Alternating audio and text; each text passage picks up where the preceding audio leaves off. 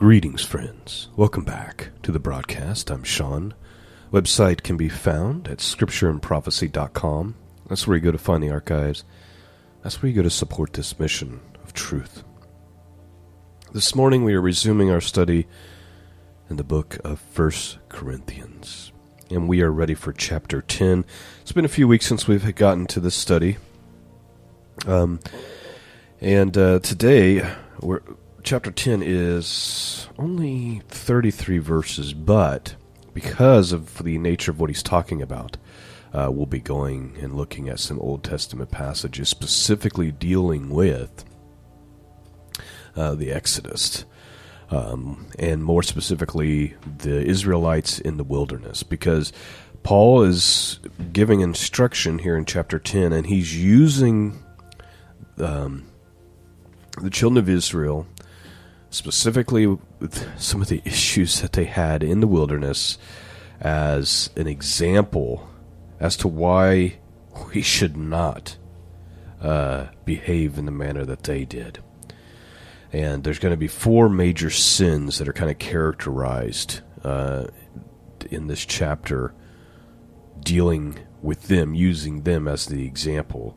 And those sins are going to be sexual immorality, testing of God, complaining, and then idolatry. So again, idolatry, sexual immorality, testing God, and then complaining, murmuring against God. Paul's going to be warning us not to be doing these things.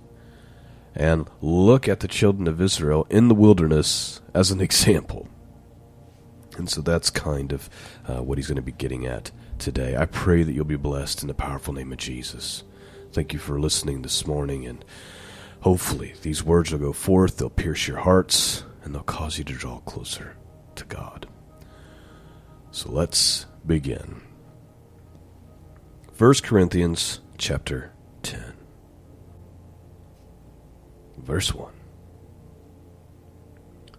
For I do not want you to be unaware, brethren, that our fathers were under the cloud, and all passed through the sea, and all were baptized into Moses in the cloud and the sea, and all ate the same spiritual food, and all drank the same spiritual drink, for they are drinking from a spiritual rock which followed them, and the rock was Christ.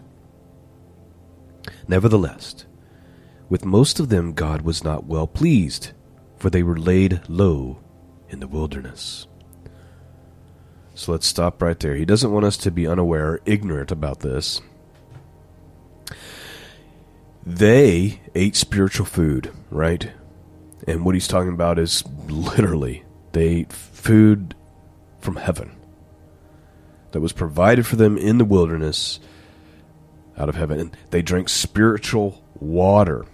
Notice he says, for they were drinking from a spiritual rock which followed them, and the rock was Christ. Now, there's an oral tradition that the Jews have, that the actual rock that Moses struck followed them through the wilderness and their wanderings, providing them with water.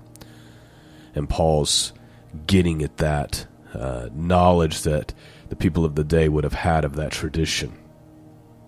And he's saying all that stuff points to Christ.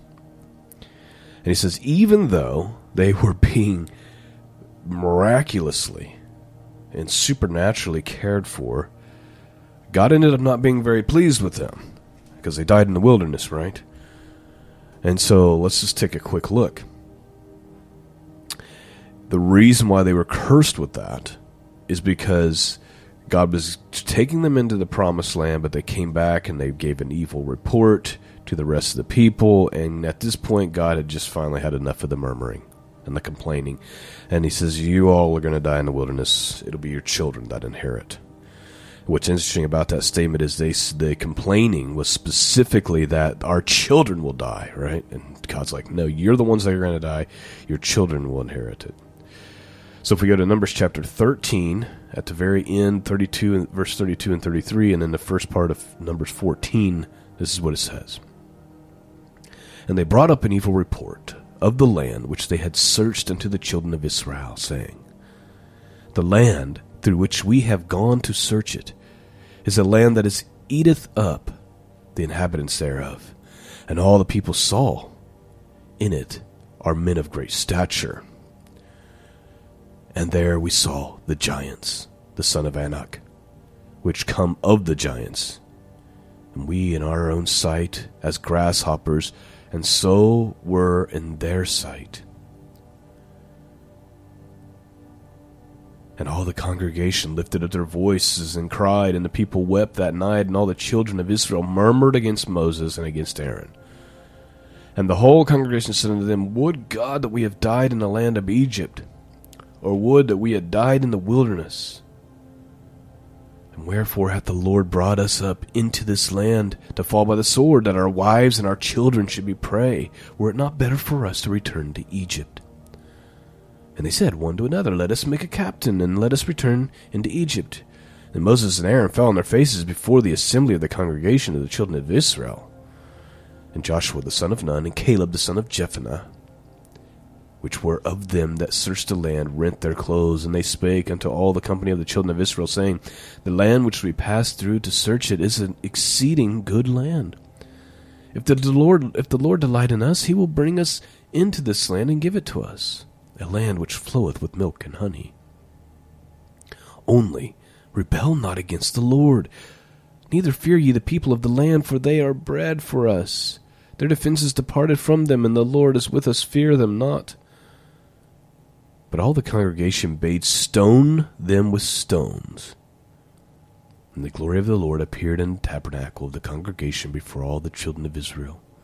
And the Lord said unto Moses, How long will this people provoke me?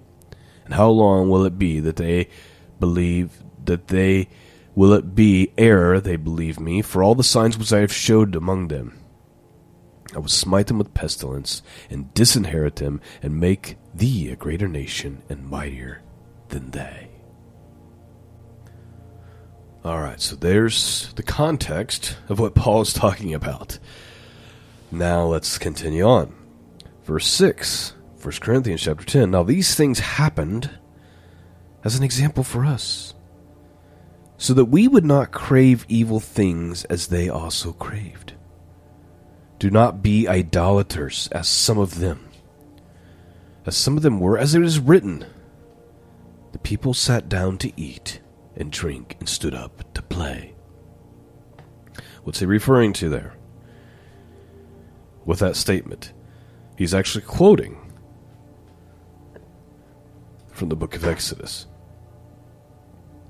And the King James says, And the people sat down to eat and drink and stood up to play. Now that word play there is a euphemism for basically a sexual orgy. And the Bible tries to tell us that without telling us that, right? The NASB says, and they got up to engage in lewd behavior. Let's just go read a few chapters there just so we know what the context is that Paul's talking about. He's saying, don't be idolaters like them. Like these things happen to them for our benefit, to be an example to us not to crave these evil things, like idolatry and sexual immorality. And he quotes that phrase from Exodus chapter 32. We're just going to read 7 verses real quick here. Exodus 32 says, Now when the people saw that Moses delayed to come down from the mountain, the people assembled around Aaron and said to him, Come, make us a god who will go before us. For this Moses, the man who brought us up out of the land of Egypt, we do not know what happened to him. And Aaron said, Tear off the gold rings, which are in your ears of your wives and your sons and your daughters, and bring them to me. So the people tore off the rings. So all the people tore off the gold rings which were in their ears and brought them to Aaron. Then he took the gold from their hands and fashioned it with an engraving tool and made it into a cast metal calf. And they said, This is your God, Israel, who brought you up out of the land of Egypt. Now when Aaron saw this, he built an altar in front of it, and Aaron made a proclamation and said, "Tomorrow shall be the feast to the Lord." So the next day they got up early and offered burnt offerings and brought peace offerings, and the people sat down to eat and drink and got up to engage in lewd behavior. There's the phrase that's being quoted by Paul. Then the Lord spoke to Moses, "Go down at once, your people whom you brought up from the land of Egypt have behaved corruptly." So that's where that statement's coming from. Let's get back to 1 Corinthians. I'll just start with that verse one more time here. It says, "Do not be idolaters as some of them were. As it is written, the people sat down to eat and drink and stood up to play. Nor let us act immorally, as some of them did, and 23,000 fell in one day. Nor let us try the Lord, as some of them did, and were destroyed by the serpents. Nor we grumble, as some of them did, and were destroyed by the destroyer." So what are these things that he's talking about that happened to them? So you had 3,000 men of the people of Israel died in one day as judgments. You also had the issue where the Lord sent serpents amongst them because of their grumbling. You can find that story in Numbers chapter 21. Let's just look at it real quick. Then they sat down, Numbers 21:4, then they sat out from Mount Or by the way of the Red Sea to go around the land of Edom. And the people became impatient because of the journey, so the people spake against God and against Moses. I want you to notice that one of the main sins that took place, and even in the verses that we're reading that we're not even talking about that specific issue, one of the main sins is this constant complaining and grumbling against God. This is something that we need to pay attention to in our own lives and make sure it's not happening. Why is God allowing this all the time? Why doesn't God do this? I mean, even the best of us are going to find that a temptation at times. Why won't God do anything about this? Right? So the people spake against God and against Moses. And they said, "Why have you brought us up from Egypt to die in the wilderness? For there is no food, no water. And we are disgusted with this miserable food." It's just a spirit of ungratefulness right here. Verse 6, "Then the Lord sent fiery serpents among the people, and they bit the people, so that many people of Israel died." This isn't the only story where there's judgment for murmuring. Let's go to Numbers chapter 12. I know I'm reading a lot of passages from Numbers and Exodus here, but it's because we need to get the context of what Paul is talking about. When he says that this stuff happened as an example, what is the example? So let's look at chapter 12 of the book of Numbers. We've got 16 verses. "Then Miriam and Aaron spoke against Moses because of the Cushite woman who had been married, for he had married a Cushite woman, and they said, 'Is it a fact that the Lord has spoken only through Moses? Has he not spoken through us as well?' And the Lord heard this." Now, the man Moses was very humble, more than any person who was on the face of the earth. And the Lord suddenly said to Moses and Aaron and to Miriam, "You three get out to the tent of meeting." So the three of them went out. And the Lord came down in a pillar and a cloud and stood at the entrance of the tent. And he called Aaron and Miriam. And they had both come forward, and he said, "Now hear my words. If there is a prophet among you, I, the Lord, will make myself known to him in a vision. I will speak to him in a dream. Is it not this way for my servant Moses? He is faithful in all my household. With him I speak mouth to mouth. That is, openly and not using mysterious language. And he beholds the form of the Lord. So why were you not afraid to speak against my servant and against Moses?" And the anger of the Lord was burned against him, and he departed. But when the cloud had withdrawn from above the tent, behold, Miriam was leprous, as white as snow. As Aaron turned toward Miriam, behold, she was leprous. And Aaron said to Moses, "Oh, my Lord, I beg you, do not hold us responsible for this sin by which we have turned out to be foolish, and by which we have sinned. Oh, do not let her be like a dead person whose flesh is half eaten away when he comes out of his mother's womb. So Moses cried out to the Lord, saying, God, heal her, please. But the Lord said to Moses, if her father had only spit in her face, would she not be put to shame for 7 days? Have her shut outside the camp for 7 days, and afterwards she may be received again. So Miriam was shut outside the camp for 7 days, and the people did not move until Miriam was received again. God does not like murmuring. He doesn't like murmuring against the people he's appointed to lead and to teach. He does not like murmuring against himself. And as we can see from the stories in the book of Exodus and the book of Numbers, he does not take it lightly at all. And so that is partially what Paul is warning us about. Verse 10, he says, nor grumbling as some of them did and were destroyed by the destroyer. Of course, we know the story of the destroyer too. We're not going to read that part. We just read it last week, but basically, I'll just read one verse. How about that? Exodus 12:23. For the Lord will pass through and strike the Egyptians, but when he sees the blood and the lintel and the 2 doorposts, the Lord will pass over the door and will not allow the destroyer to come into your house and to strike you. So Paul's saying, don't grumble, as some of them did. Verse 11, now these things happened to them as an example, and they were written for our instruction, upon whom the end of the ages have come. The end of the ages that have come, he's talking about how that age, just like Christ talked about that age, was ending. The Masonic age was beginning, right? That's what Paul's talking about. That's what Christ was talking about.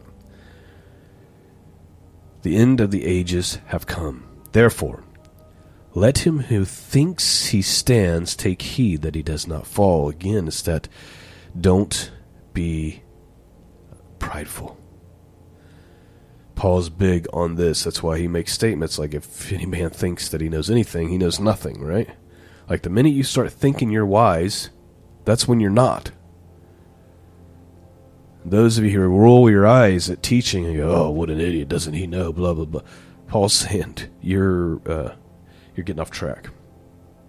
Therefore, him who thinks he stands, if you think you're doing things by your own power, and not by the grace of God, be careful that you do not fall, is what he's saying. Verse 13, no temptation has overtaken you, but such as common to man, and God is faithful, who will not allow you to be tempted beyond which you are able. But with the temptation will provide a way of escape also, so that you will not be able to endure it. So that you will be able to endure it.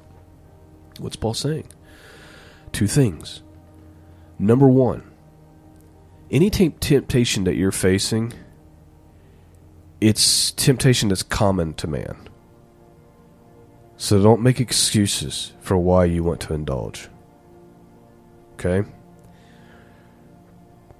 Odds are, many people that you know are dealing with that same temptation. That's number 1. What's the second thing? God will not allow you to be tempted beyond what you're able to resist. Of course, this is assuming that you are a child of God with the Holy Spirit, right? Because without that, you will have no desire to resist it. One of the common mistakes people make, and I hear this, and I'm just going to touch on it quickly, is I'll hear people twist this and reword it. And they'll say things like, God will never allow, you'll even see these stupid memes and things. It's not biblical. God will never allow anything to come into your life that you can't handle, beyond what you can handle. Like no trouble will come upon you beyond what you can handle. That's not what that says, number 1. And number 2, if you've lived long enough, you know that's not true. Sometimes God lets things happen in our lives that are beyond what we are able to handle. Usually, that's the event that brought us to God to begin with. Because it's only in that place that we realize how dependent we are upon God, how much we need God. And when we get to the end of ourselves and there's no hope and there's nothing else that we can do, we have no choice but to turn to God. So that statement, God will never let anything happen to you that's more than you can handle. Not true. What this statement is that God will never let you be tempted to sin beyond what you're able to resist. If you have the Spirit of God, of course. That's what Paul's getting at. So he's saying, look, let's not be corrupt. Let's not grumble. Let's not be sexually immoral. Let's not be idolaters. Let's not do and make the same mistakes as the Israelites did in the wilderness that brought all these judgments upon themselves. Rather, understand that no temptation has overtaken you that's not common to man, and God will not allow you to be tempted beyond what you believe, or beyond what you're able to endure. Verse 14. Therefore, my beloved, flee from idolatry. I speak as to a wise man. You judge what I say. Is not the cup of blessing which we bless a sharing in the blood of Christ? Is not the bread which we break a sharing in the body of Christ? Since there is one bread, we who are many are one body, for we are all partake of the one bread. Look at the nation Israel. Are not those who eat the sacrifices sharers in the altar? What do I mean then? That a thing sacrificed to idols is anything? Or that an idol is anything? No. But I say that the things which the Gentiles sacrifice, they sacrifice to demons, and not to God. It's kind of loaded what he's saying there. Number one, he's saying, first of all, these little stupid idols aren't really idols. That's number one. And the things that they're sacrificing to, they think that they're gods, but there's actually a demonic attachment to those things. That's what he's warning about. The things that the Gentiles sacrifice, they sacrifice to demons and not to God. And I do not want you to become sharers in demons, Paul says. Verse 21, you cannot drink the cup of the Lord and the cup of demons. You cannot partake of the table of the Lord and the table of demons. Let there be a lesson to all the Christians who like to practice these things,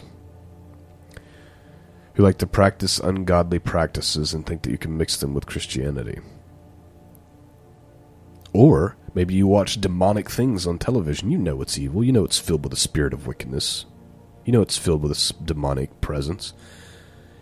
If you think you can mix those two things, you have it wrong. You cannot drink the cup of the Lord and the cup of demons. You cannot partake in the table of the Lord and the table of demons. Verse 22, or do we provoke the Lord to jealousy? We are not stronger than he, are we? All things are lawful, but not all things are profitable. All things are lawful, but not all things edify. Let no one seek his own good, but that of his neighbor. Eat anything that is sold in the marketplace without asking questions for conscience sake, for the earth is the Lord's and all that it contains. If one of the unbelievers invites you and wants you to go, eat anything that is set before you without asking questions for conscience sake. But if anyone says to you, this meat was sacrificed to idols, do not eat it. For the sake of the one who informed you and for the conscience sake. I mean not your own conscience, but the man's, for why is my freedom judged by another's conscience? If I partake with thankfulness, why am I slandered concerning that for which I give thanks? Whether then you eat or drink, or whatever you do, do all to the glory of God. Give no offense either to Jews nor to Greeks or to the church of God, just as I also please all men in all things, not seeking my own profit, but the profit of many, so that they may be saved. And there you have it. That's Corinthians chapter 10, and Paul kind of ends with saying similar things that we've heard him say before. What he's getting at is don't do things that are going to cause your brother or sister to stumble. Right? And that's kind of how he ends. He ends by saying, your mission is to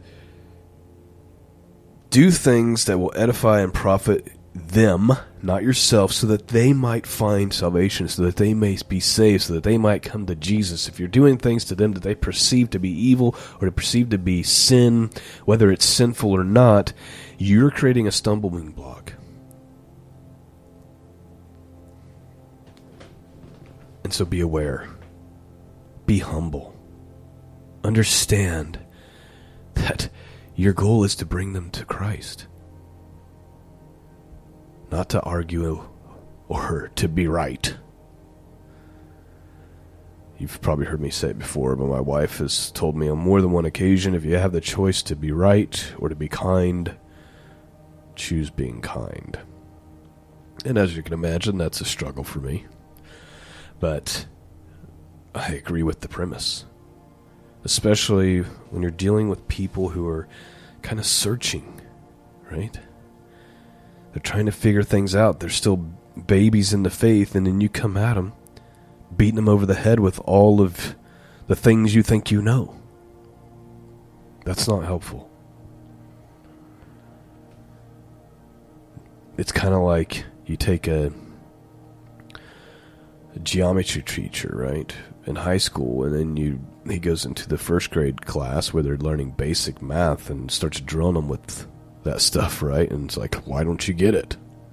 Well, I just started. I'm just now trying to figure this stuff out. Be conscious about these things. Keep yourself from evil. Don't follow these temptations that are common to man. I'll just end with this. Jesus gives you the recipe for that. When he says, when he essentially says, just cut off the things that cause you to go down that path. Right? If your right eye causes you to sin, gouge it out. It's better to enter into heaven with one eye than to enter into hell with both, right? What's he saying? He's saying, don't let that thing cause you to sin every day. You get rid of it. If your right hand causes you to sin, cut it off. It's better, If looking at social media is causing you to lust, it's time to get rid of social media.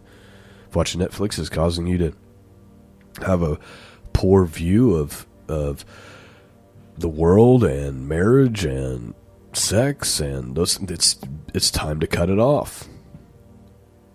How badly do you want to be holy? How badly do you want to seek righteousness and walk in the ways of God? Some people, they could care less. Well, I can't be those things, so I'm not even going to try. Okay.